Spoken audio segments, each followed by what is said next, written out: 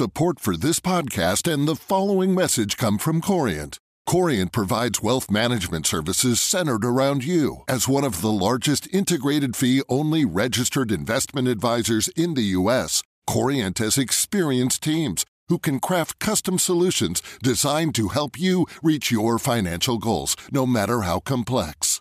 Real wealth requires real solutions. Connect with a wealth advisor today at Corient.com. That's Corient.com. It's that time of the year. Your vacation is coming up. You can already hear the beach waves, feel the warm breeze, relax, and think about work. You really, really want it all to work out while you're away. Monday.com gives you and the team that peace of mind. When all work is on one platform and everyone's in sync, things just flow. Wherever you are, tap the banner to go to Monday.com.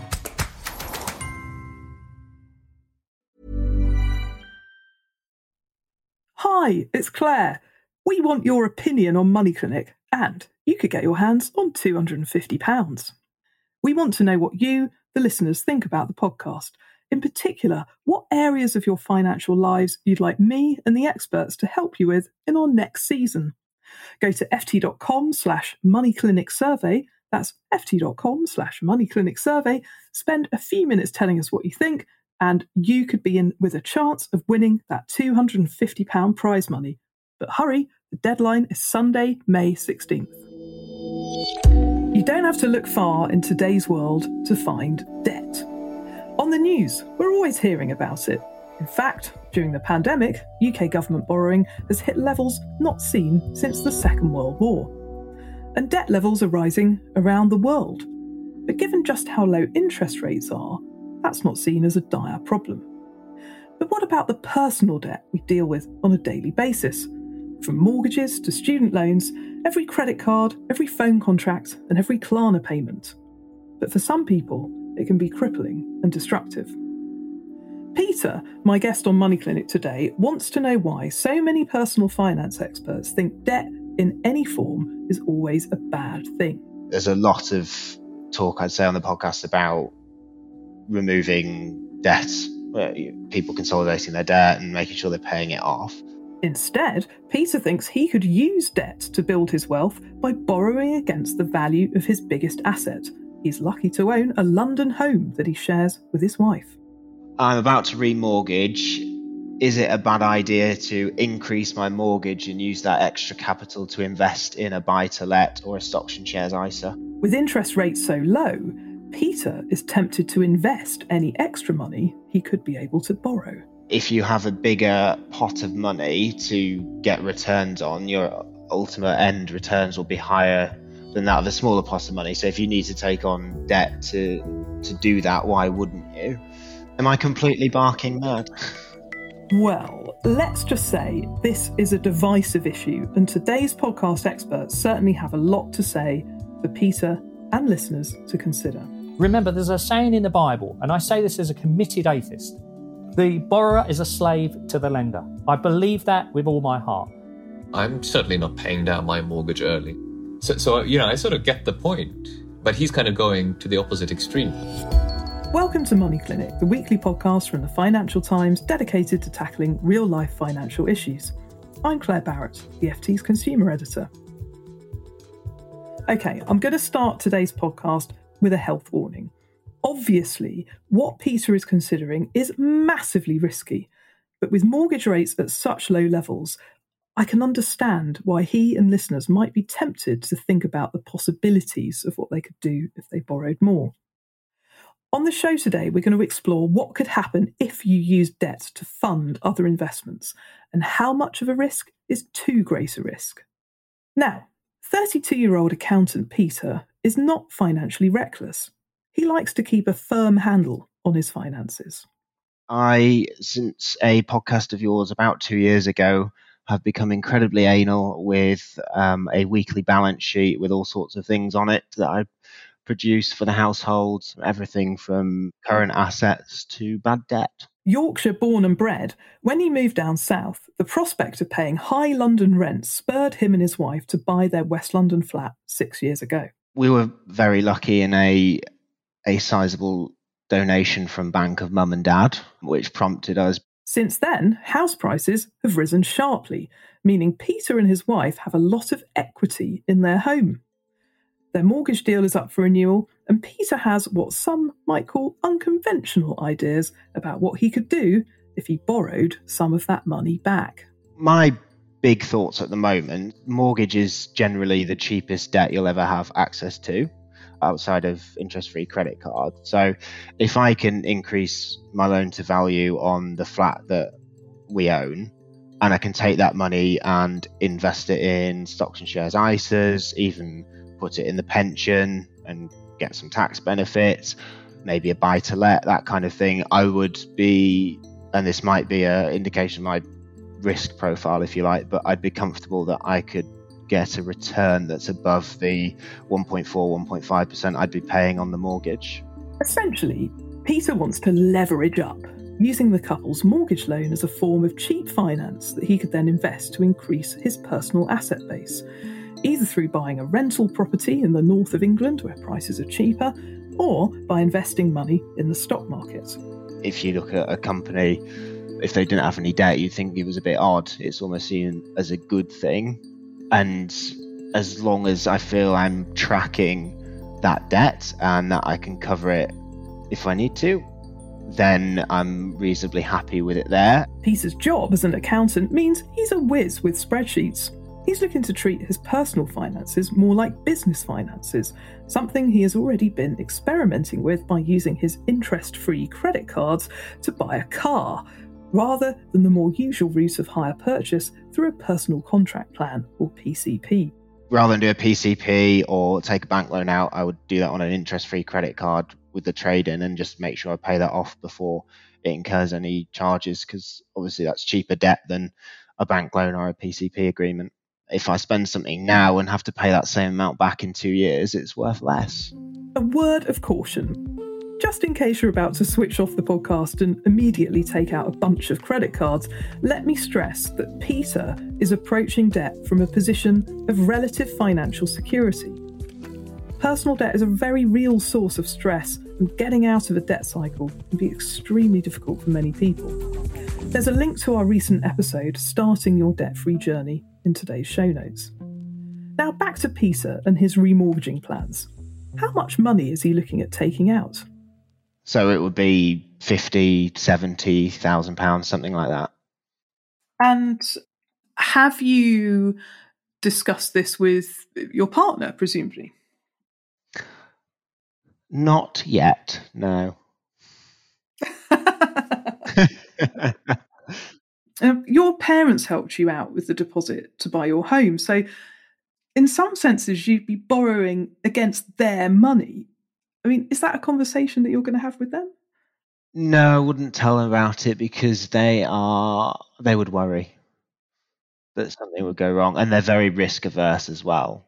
As I chatted more to Peter, this wasn't the only thing that set alarm bells ringing.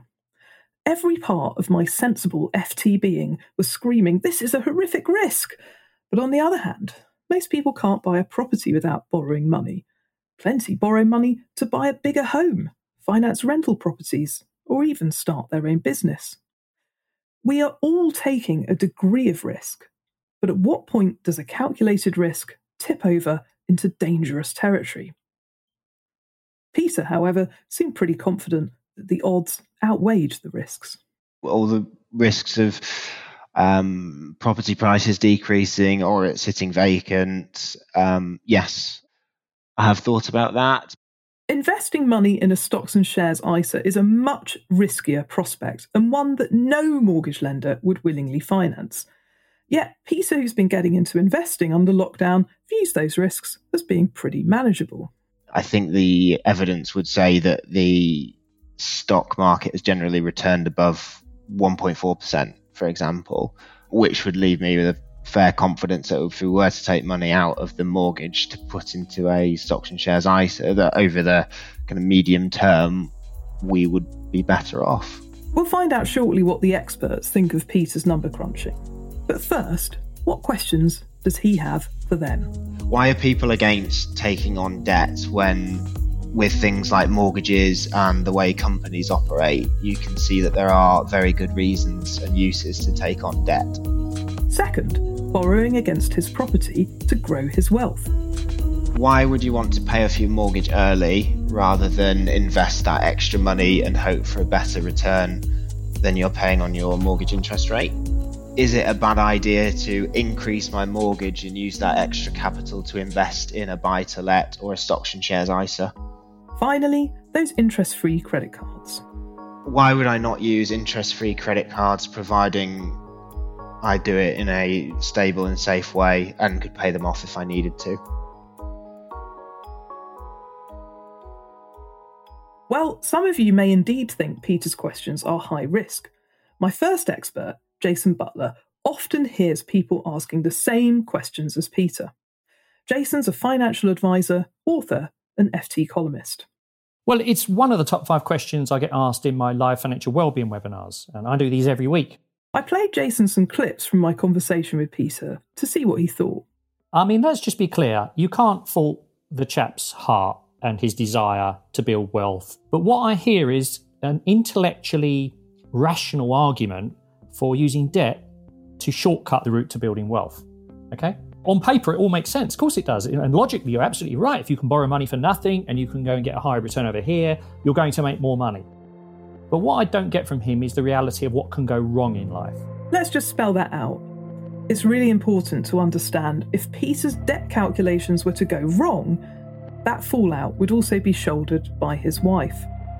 As it stands, he hasn't shared his plans with her, and as Jason agrees, these are conversations they need to have together. You have to be on the same page with your partner when it comes to money and the role it plays in your future life.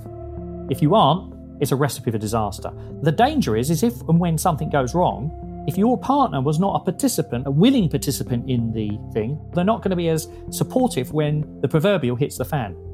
Now let's think through the practicality. So you said you think Peter's trying to shortcut his way to wealth by borrowing money. What are the main risks to him if he does that?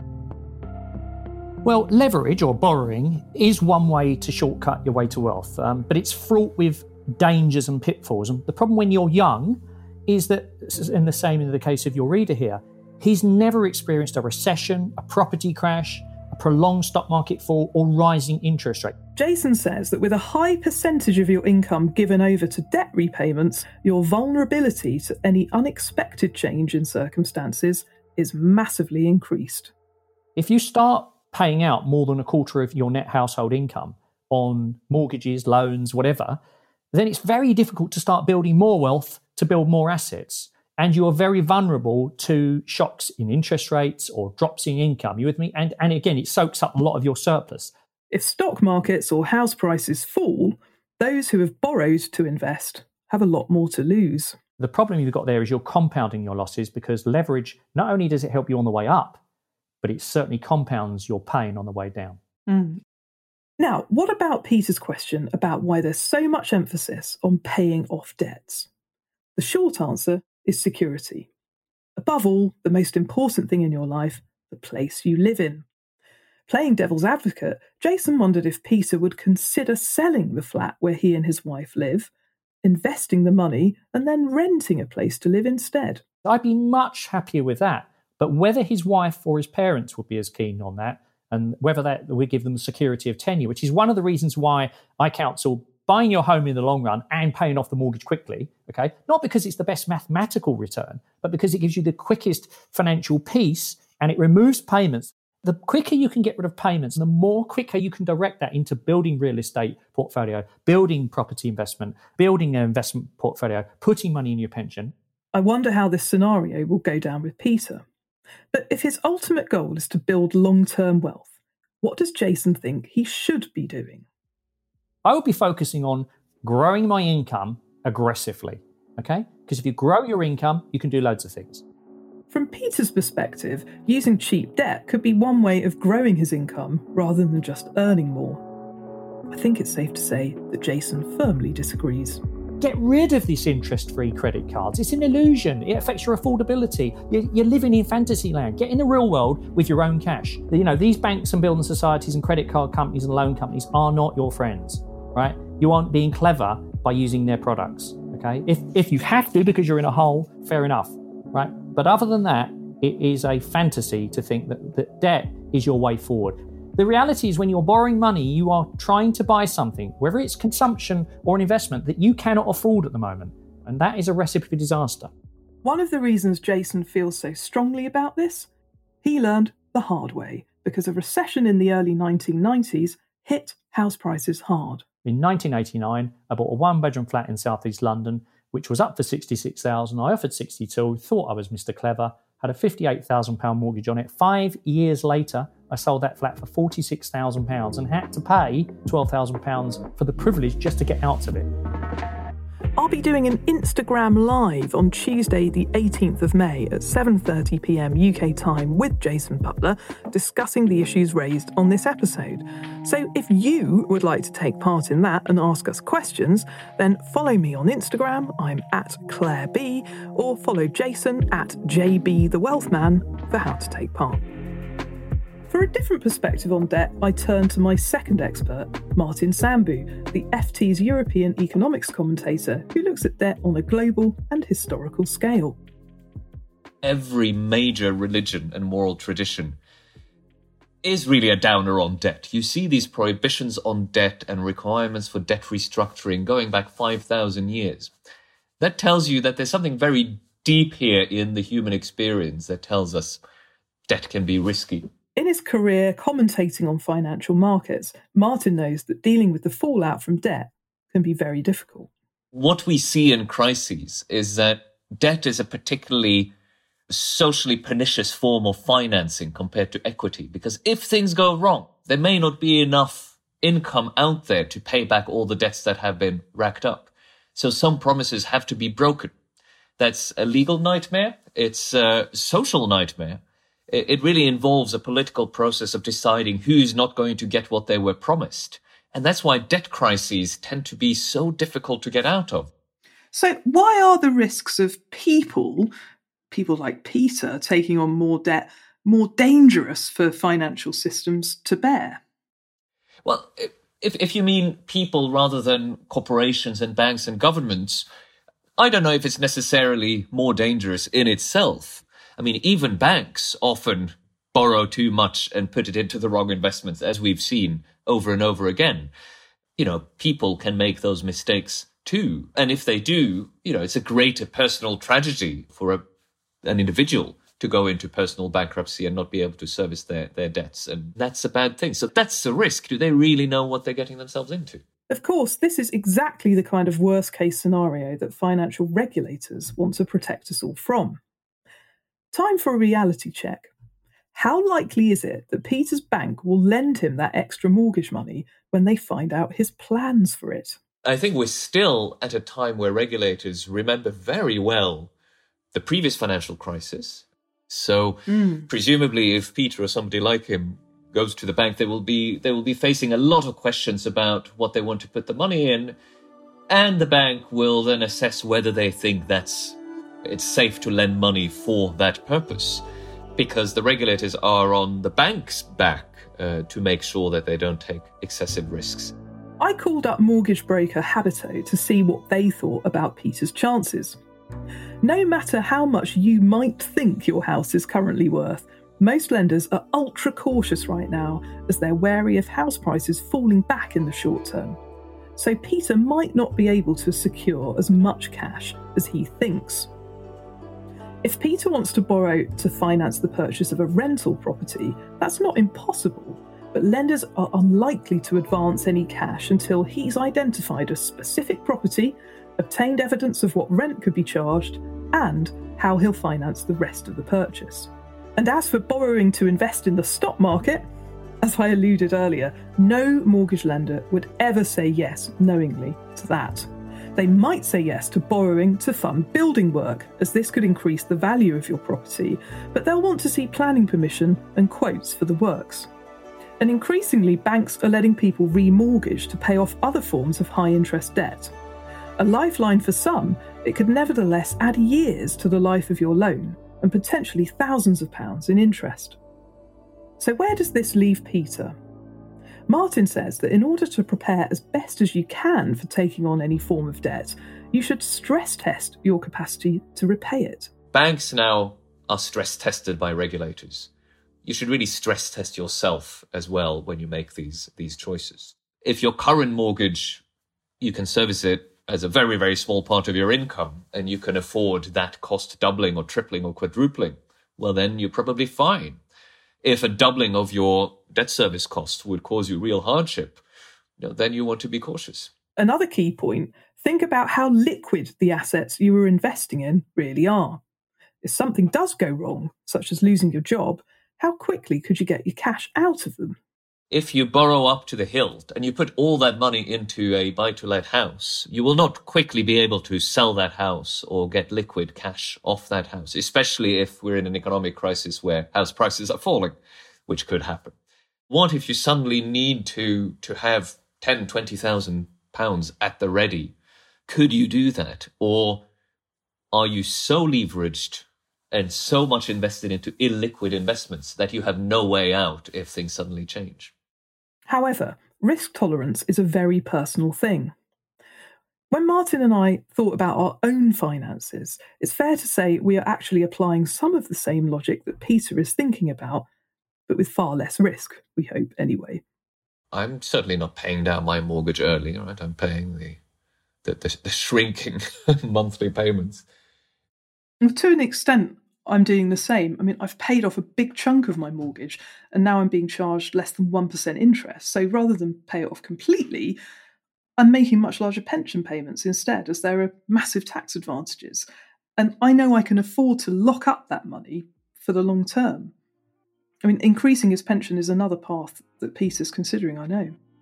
I sort of get the point, but he's kind of going to the opposite extreme, right? Levering up rather than just not paying down any more than you have to.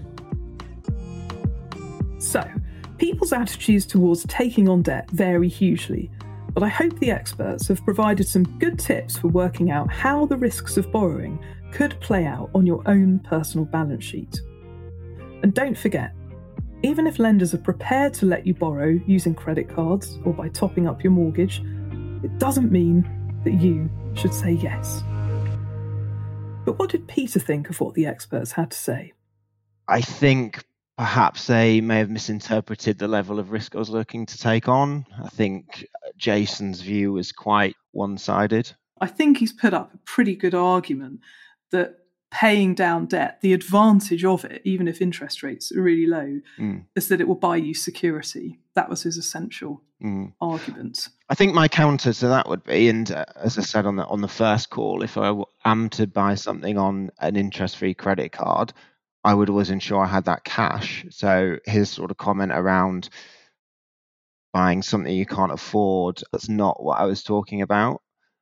It's about doing it in a safe and sensible manner, understanding the risks and realizing that if there is an interest-free opportunity, I still believe it makes sense to take that and have the cash and pay it off when you need to. Now, if you do borrow against the value of your home, listening to what we found out from the experts, are you prepared for all of the questions your lender is going to ask?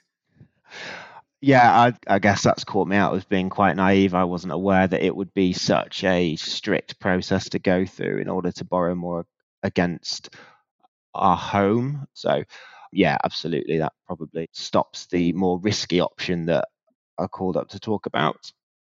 Martin Sambu, my colleague at the FT, so both he and I have made quite big inroads into our mortgages. So we're prioritising putting more money into our pensions because we get 40% tax relief. Now, that's a similar school of thought to a lot of the thoughts that you're having. I just wondered what you made of all that. Yeah, I thought Martin's comments were really interesting around paying off the minimum and then putting it into the pension. And that's certainly a really good option. I think the one thing I would say about that is it came across as very black and white as to paying the minimum or overpaying, whereas I think it's just slightly more grey than that in terms of risk profile, as paying the minimum to underpaying almost. Now, Peter, if your long-term goal is building wealth, do you think that you'll still be pursuing that goal in the same way? Has coming on the podcast made you think anything differently about your approach? It certainly has.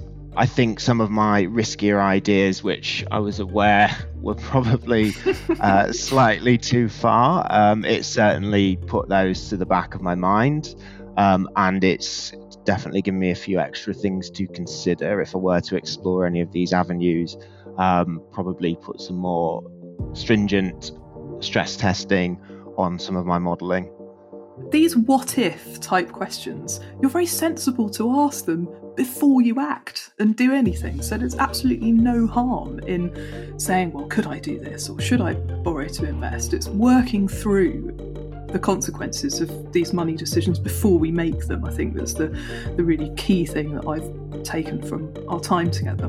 But I've got one last question for you, which is, are you going to tell your wife about any of this? Absolutely. I've already given her a debrief on what was discussed on the last one. The only reason I hadn't spoken to my wife about this before we first spoke was it was at such an early stage and really just blue sky thinking rather than doing anything definitive towards putting any of these actions into place. Believe it or not, despite the ideas that I've come forward with, I am very risk averse in terms of finance. So she's very trusting. She knows that I won't act without her consent.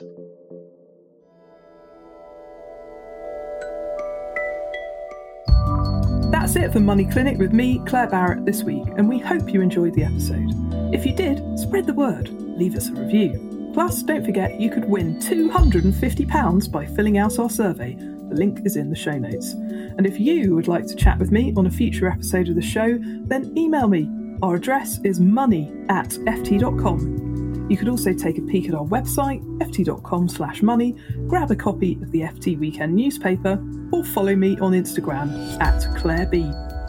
Money Clinic was produced in London by Josh de la Mare and Persis Love.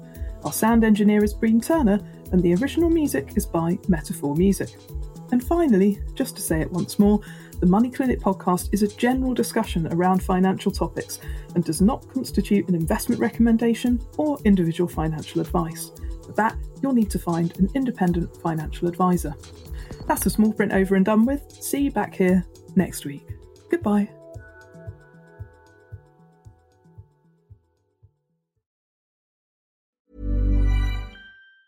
Support for this podcast and the following message come from Corient. Corient provides wealth management services centered around you. As one of the largest integrated fee-only registered investment advisors in the U.S., Corient has experienced teams who can craft custom solutions designed to help you reach your financial goals, no matter how complex.